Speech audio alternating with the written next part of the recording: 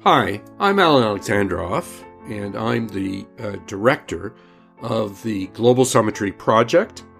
You can find our activities at globalsummitryproject.com, and there you will find 3 podcast series. We have a video series as well, and we have an e-journal called Global Summitry, with a variety of articles from former officials, academics, on the critical issues of global summitry and the Global Summitry series. At the website, you will also find several research projects that are underway. One, the China and the West Dialogue, which looks at the relationship of the United States and China in the context of the global order, and also a project on Agenda 2030. So it's my real pleasure today, as we enter into kind of the critical global summitry period, to invite into the virtual studio Valerie Karplus.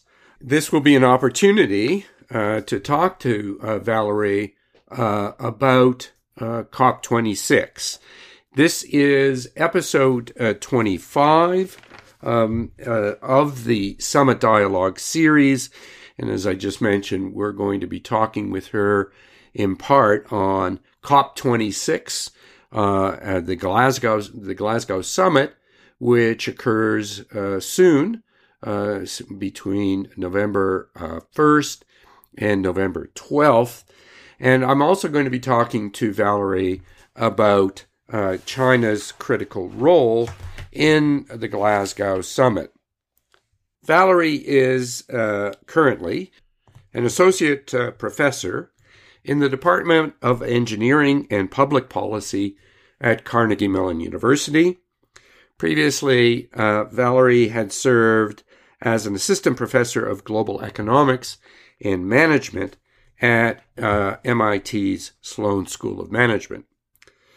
Valerie studies resource and environmental management in firms operating in diverse national and industry contexts, with a focus on the role of institutions and management practices in explaining performance. Valerie is an expert on China energy systems, including technology and business model innovation, energy system governance, and the management of air pollution and climate change in China.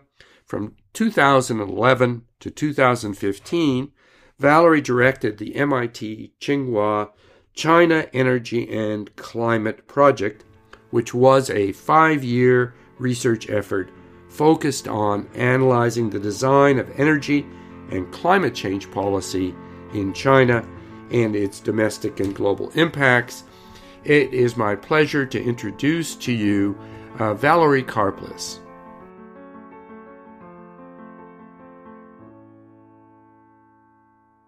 So welcome, Valerie. It's a pleasure to have you with us in the virtual studio. Thank you, Alan. It's terrific to be here.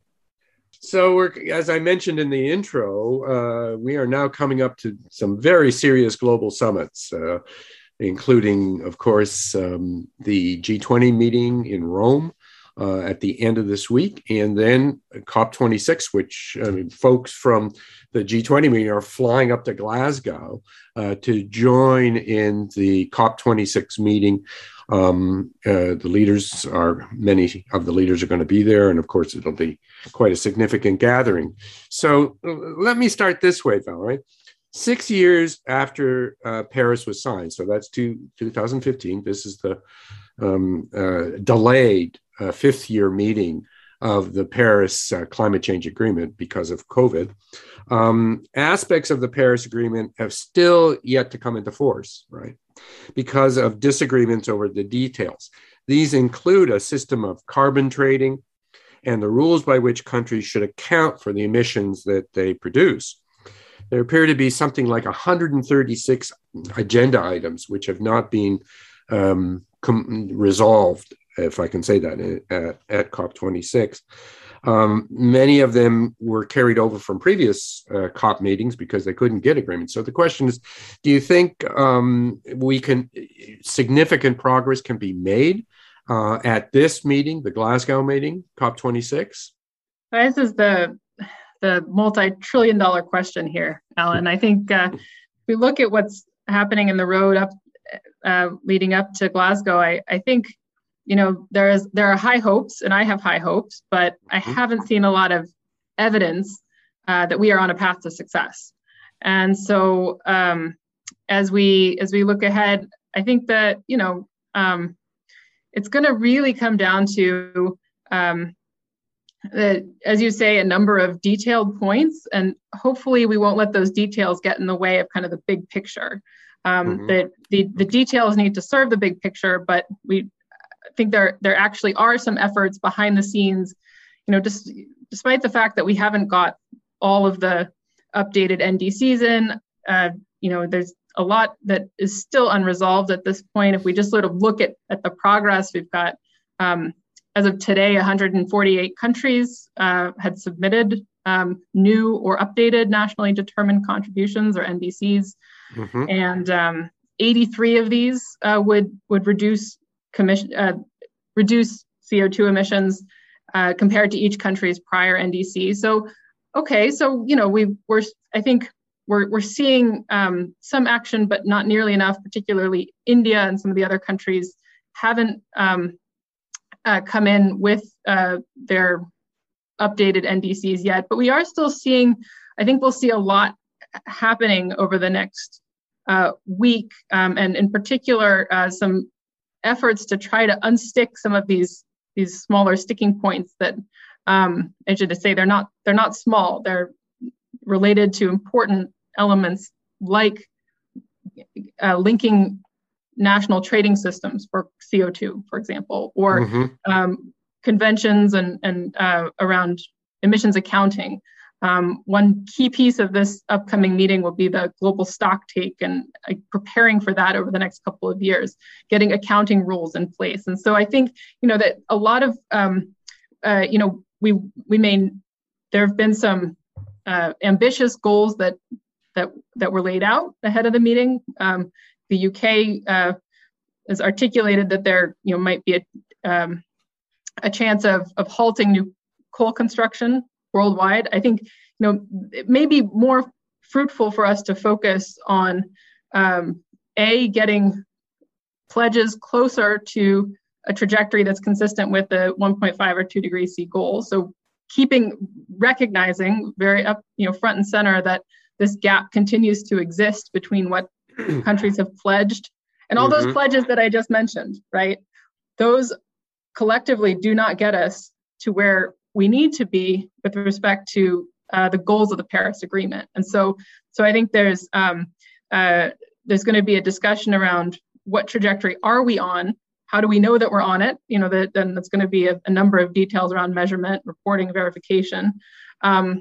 And then there's going to be an important conversation, a return to the table around international ambition underpinned by global trading of obligations to reduce emissions. So you can imagine that, and this is, I think, a big topic, which we may come to in a moment, but I think there will be significant focus on this question of the conditions under which and the rules under which you could imagine a global system for linking climate policies and reducing emissions or increasing the flexibility through which countries could reduce their emissions. As you see, this is going to be extremely important for a number of reasons, not least containing the costs of addressing the climate problem at a kind of global level. But it will also be really important as a number of private sector companies and their supply chains operating worldwide will really need clarity about how to account for their emissions and how because supply chains span international boundaries. So I think a number of the accounting challenges will really, if this process can resolve those, then that will really help create some additional clarity and credibility around that businesses need in order to say, these are these actions that I'm going to take to meet my net zero pledge are actually have a high integrity with respect to national policy targets. And so it's really about being able to work. I think that the meeting in Glasgow is going to have has a real opportunity kind of zero in on linking emissions trading systems and climate policies more generally, and addressing some of these sort of questions around reporting, monitoring, and verification, which have not been, I think, have been sticking points at past talks. So I'd say, keep the big picture in mind, but these details are really important. Okay, so I think in the layman's language, what you're suggesting here is it's not likely that we're going to see the 45% cut based on 2010 needed to get us to a situation by 2030 to limit global warming only to 1.5, right? I think 1.5 is going to be very tough, but we should not forget that the difference between 2 degrees and 1.5 degrees is essentially is a big one, right? In terms of the consequences that we might expect, in terms of the disruptions, the likelihood of disruptions to weather systems, climate system, and the global economy. So are you saying, we have to kind of forego at least immediately the 1.5, but keep in mind the 2.0, the 2 degrees centigrade increase as kind of what countries need to meet, and obviously private sector combinations, right? But the public sector, the governments, that's what they need to focus on immediately. I think it's possible to keep a focus on 1.5 as a desirable and important, scientifically based target that we don't want to. We should allow that to be, the shadow behind all of us as we push towards greater levels of ambition. I'm not saying we should let up on ambition, but I think we should be clear-eyed about what we're actually signing up to do. And so if we look at the pledges, we're not even getting anywhere close to 2 degrees C. Even with the most ambitious, the latest, if every announced commitment is enshrined in domestic activities, law and otherwise, then we come within striking distance of 2 degrees C, 2 to 2.4 degrees. Okay. That's based on the best estimates from Climate Action Tracker. Now, if Climate Action Tracker also would I think, as it looks through where countries have landed on their pledges, the big emitters, China, the United States, India, are all ranked, at the very least, sort of in this insufficient category. Right. Insufficient, right? Right. Highly insufficient. I think that the U.S. only gets ranked insufficient, but based on the newest commitments by the Biden administration. But that's kind of, letting the U.S. off easy in a way, because that there is still a long way to go in order to get the commitments that the administration has made enshrined in domestic law and policy. So I think there's recognizing that we're still in a place where more ambition is needed across the board, especially in these big emitting nations. And that's a, I think a kind of important takeaway. Also, you mentioned the upcoming G20, right? For for that discussion. Right. So, are we in a situation? I mean, if President Biden toodles off to Europe, first to Rome and then to Glasgow, and he doesn't have in his back pocket agreement for both the social infrastructure and infrastructure, the hard infrastructure programs that they've been negotiating now for quite some time. Do you think that's going to have a real damper, a real down effect on the possibilities of Glasgow if he doesn't have a deal, in quotes, the legislative agreement? Alan, I think the reality is that it makes it harder. It really makes it harder. I mean, it's hard to see. I think when you look at countries' pledges, you look at what the letter and you look at the intention and mechanisms in place to support that action, and so I think it's a call to sort of not. I mean, it's this at this point. My sense, especially among young folks, is that this is no longer such a strongly partisan issue in the United States. There is an opportunity to push towards to push for more ambitious action if plans need to consider the impacts on workforces and the importance of enabling everyone to see themselves in a decarbonized future. I think there is effort to build that vision in the United States right now. Whether it will happen in time to get legislation on track to meet the Glasgow deadline, I think that's very hard to see. But hey, the pressure has never been as high as it has been now, as it is now.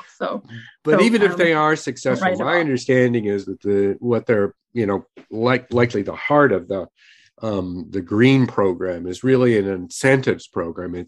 There is no pricing carbon in the U.S. There is no immediate sense that an ETS system, an emissions trading system, is likely in the U.S. I mean, it really, they're relying on, from what I understand, basically an incentives system to try to move towards a low carbon environment. Am I correct on that? Yeah, and I think it's also largely in the near term it'll be a focus on electricity and decarbonization of the power sector, and also, I mean, I think what's potentially very politically workable this time, we'll see, is the fact that this is in the context of an infrastructure bill, right? So of course there's a lot needs to happen, but in general, I think you've seen I think that the point is that these green policies are also green in an economic sense, right? So that the idea is that this is not about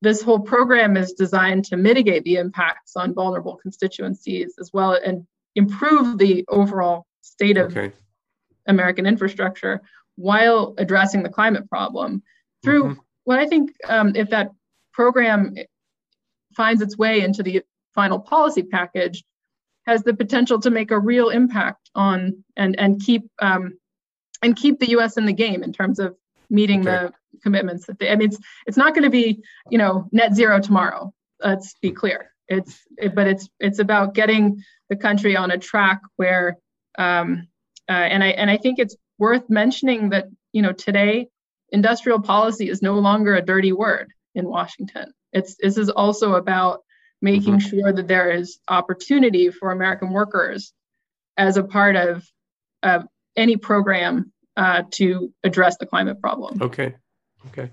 Let's turn to one of the other big emitters, and this is China, something near and dear to your heart in terms of your research work.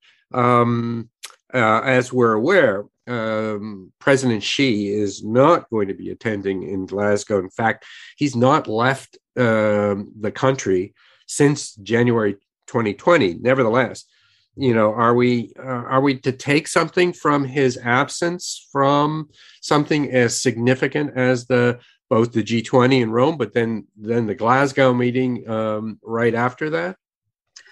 Look, I mean, this is a hard question in the sense that I think, you can spend time reading those tea leaves, or you can look at what China's actually doing. Okay. In terms of its domestic policy. And just yesterday, you have this announcement of the Carbon Peak Action Plan, right? So, and in this case, China, so earlier announcements have made clear that China is, there's been some significant progress in recent years.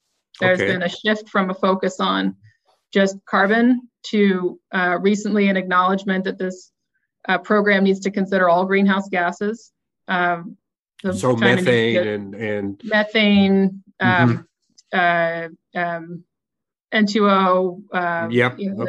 the full SF6, all the major greenhouse gases, including, I think, I hope, black carbon as well.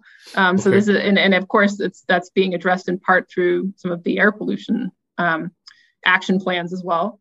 And so what you've seen, I think you can kind of take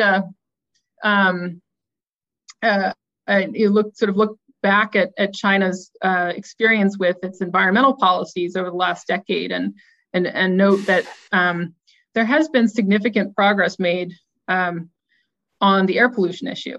And so what China is doing with this announcement yesterday is basically tackling the climate issue, the similar action plan kind of level of intent. So incorporating carbon peaking into and carbon neutrality eventually into its 5-year plans. Now, there are limits to doing this, right? I think incremental change needed to reach a peak and reverse the rise in emissions in that country before 2030 is highly realistic and may have, it's not easy. But it's also, it's not out of the realm of possibility, given the lifetimes of infrastructures and turnover of the vehicle fleet, et cetera. I think if we look beyond 2030, that's where the big question marks lie in China. And I think that the fact that there's going to be a combined approach, it seems. So as I've recently written about, China has launched an emissions trading system, power sector, carbon dioxide, several thousand firms, big share of the country's emissions, right? And sort of very meaningful in terms of global emissions covered by that system. And that's an important step forward. And there are plans to expand that system. But I think it's important to recognize that system will coexist in an environment with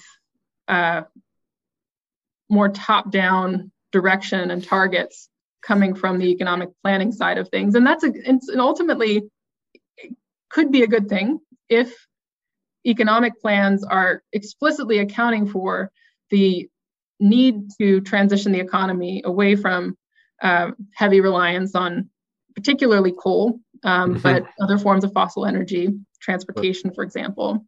And so I think that there's a really interesting moment to see how those sort of the dual use of market-based instruments together with this top-down approach in the form of an action plan and 5-year plan targets that are ratcheting up the level of ambition relative to what we've seen in previous 5-year plans. And so it will be interesting to see if that approach works. I think what will be really challenging is, trying to get the dual system to work to support a path to carbon neutrality by 2060. I can see the dual path being, belt and suspenders. You have targets, plans, but then you also have a market for, say, the power sector and carbon emissions that begins to work. I mean, there are, of course, rigidities, right? You can't pass through the cost of the carbon permits to end users without expanding the program to include those end users. And there are a number of things that also have meant that the system may not be sort of functioning optimally yet, but it's a huge first step, right, for world's largest carbon market, just with the power sector included. And so I think that at the same time, you're going to see that program plus the targets put China on a pretty clear path through 2030, but it's that longer term, that beyond extra, that. Yeah, getting to 2 degrees C, and China has not to this point sort of signaled that it embraces the 1.5 degrees C target. I mean, it's really focused on, I think, 2 degrees, but also on its own carbon neutrality goal. This is huge progress in the last couple of years. I think you're going back to your original question. This is, there's progress in terms of making these announcements, but at the end of the day, I think figuring out, and this is subject of our recent paper in the economics of energy and environmental policy, is really thinking about how you get the planned system and the market system to work together in service of this long-term goal. You have been involved and just recently put out this report called China's CO2 Emissions Trading System, History, Status, and Outlook. And you did this, I take it, with folks from Tsinghua and your colleagues from Harvard and wherever. And it seemed, I reviewed it. It was a very interesting report. But what's also clear, not surprisingly, I guess, is the very gradualist approach that has been used here by China with respect to, in this case in particular, the ETS, the emissions trading system, right? So there were some kind of provisional programs, and then they've brought them forward. And I take it that the current ETS system only applies to the power sector. So I guess the question is do you have any sense that there's likelihood to expand that to get to some of the other key sectors, like, manufacturing, production, steel, concrete, those kinds of things, which have significant transportation, which have really significant CO2 emissions? Yeah, I think it's this is an important, very important question.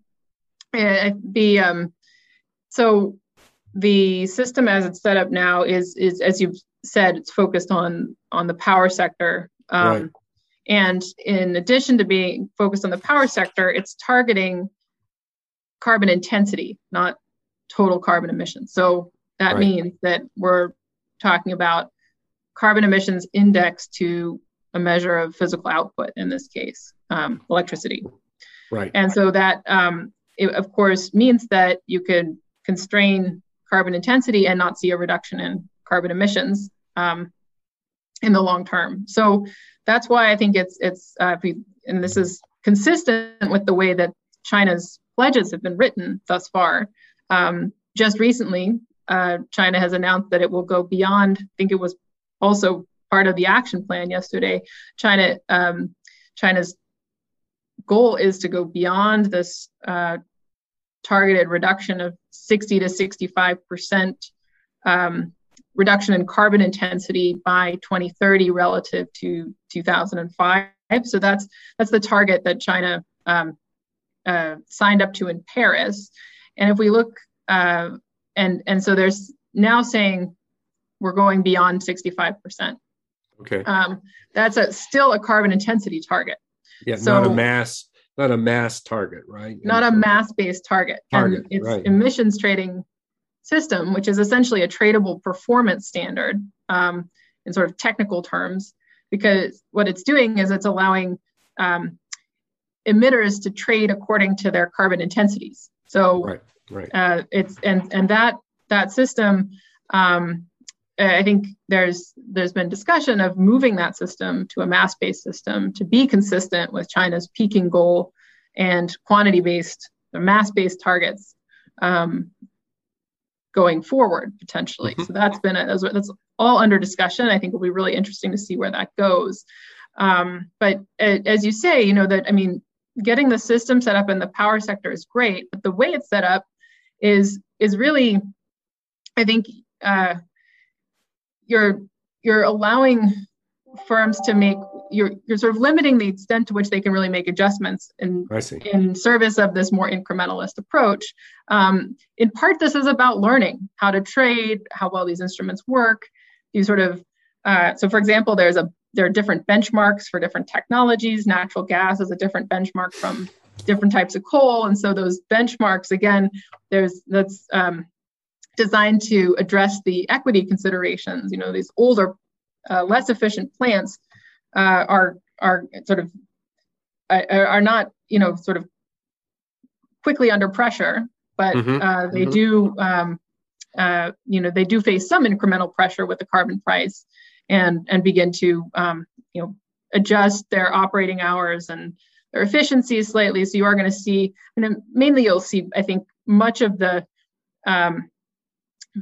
impact of the emissions trading system seems like it will be in efficiency improvements, incremental efficiency improvements in the operation of these coal plants and natural gas plants. And so and again, I think it's worth saying that this system is not just applying to the power sector, but it's a subset of plants within the power sector that is fossil or thermal power plants, right? So we also have, of course, separately, there are regulations that target increases in the contribution from renewable energy, nuclear, hydro, et cetera. So in the long term, that fossil share covered by the emissions trading system will be a relatively, an ever smaller share component of the total electricity generation that's subject to such a system. That being said, I think it's still very important, and the intention is to expand the system within the next several years to the more uniform commodities like cement and aluminum smelting. And then beyond that, so steel, there are essentially, there are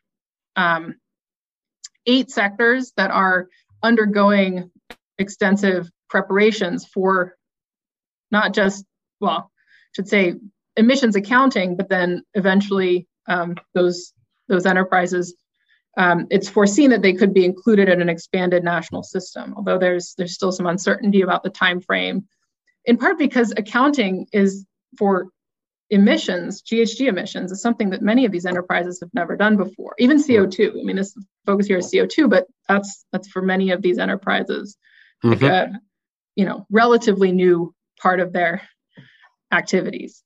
Okay. One last question.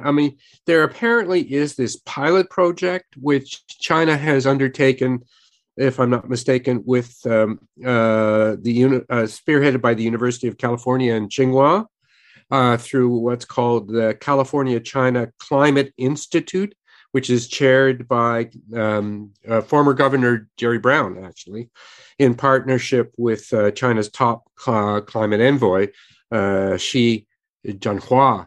Is there some significance in this pilot project combining California and China? I think any effort to link an emissions trading system in China, a national emissions trading system, with any meaningful system outside of China is significant. This is and this effort in particular. I'm less familiar with the details, but the people involved have been longtime supporters of more ambitious climate action. I think if you can if you could demonstrate that such a system could work and was capable of significantly mitigating overall compliance costs under 2 different systems, I think at the beginning it will be managed carefully, right? You don't want to perceptions of outsourcing emissions would not be would not do much to sort of support and build momentum for more ambitious linkages over time. Instead, I think this is about, I think what people really underestimate is getting the institutions and the mechanics and the reporting mechanisms, the implementation details right, and the experience and the experimentation that it requires on the ground to be able to build that is something that any effort such as the one you described would really go a long way towards starting to realize. Well, it's a very complex subject, and I really appreciate your spending some time with us. And I urge people to read your report because it gives real insight into the initiatives so far that China has undertaken with respect to their emissions trading system. So thank you, Valerie, for joining us today on the subject. Thank you, Alan. It's been a pleasure, and I will, like you, be watching with bated breath what happens starting next week. No question.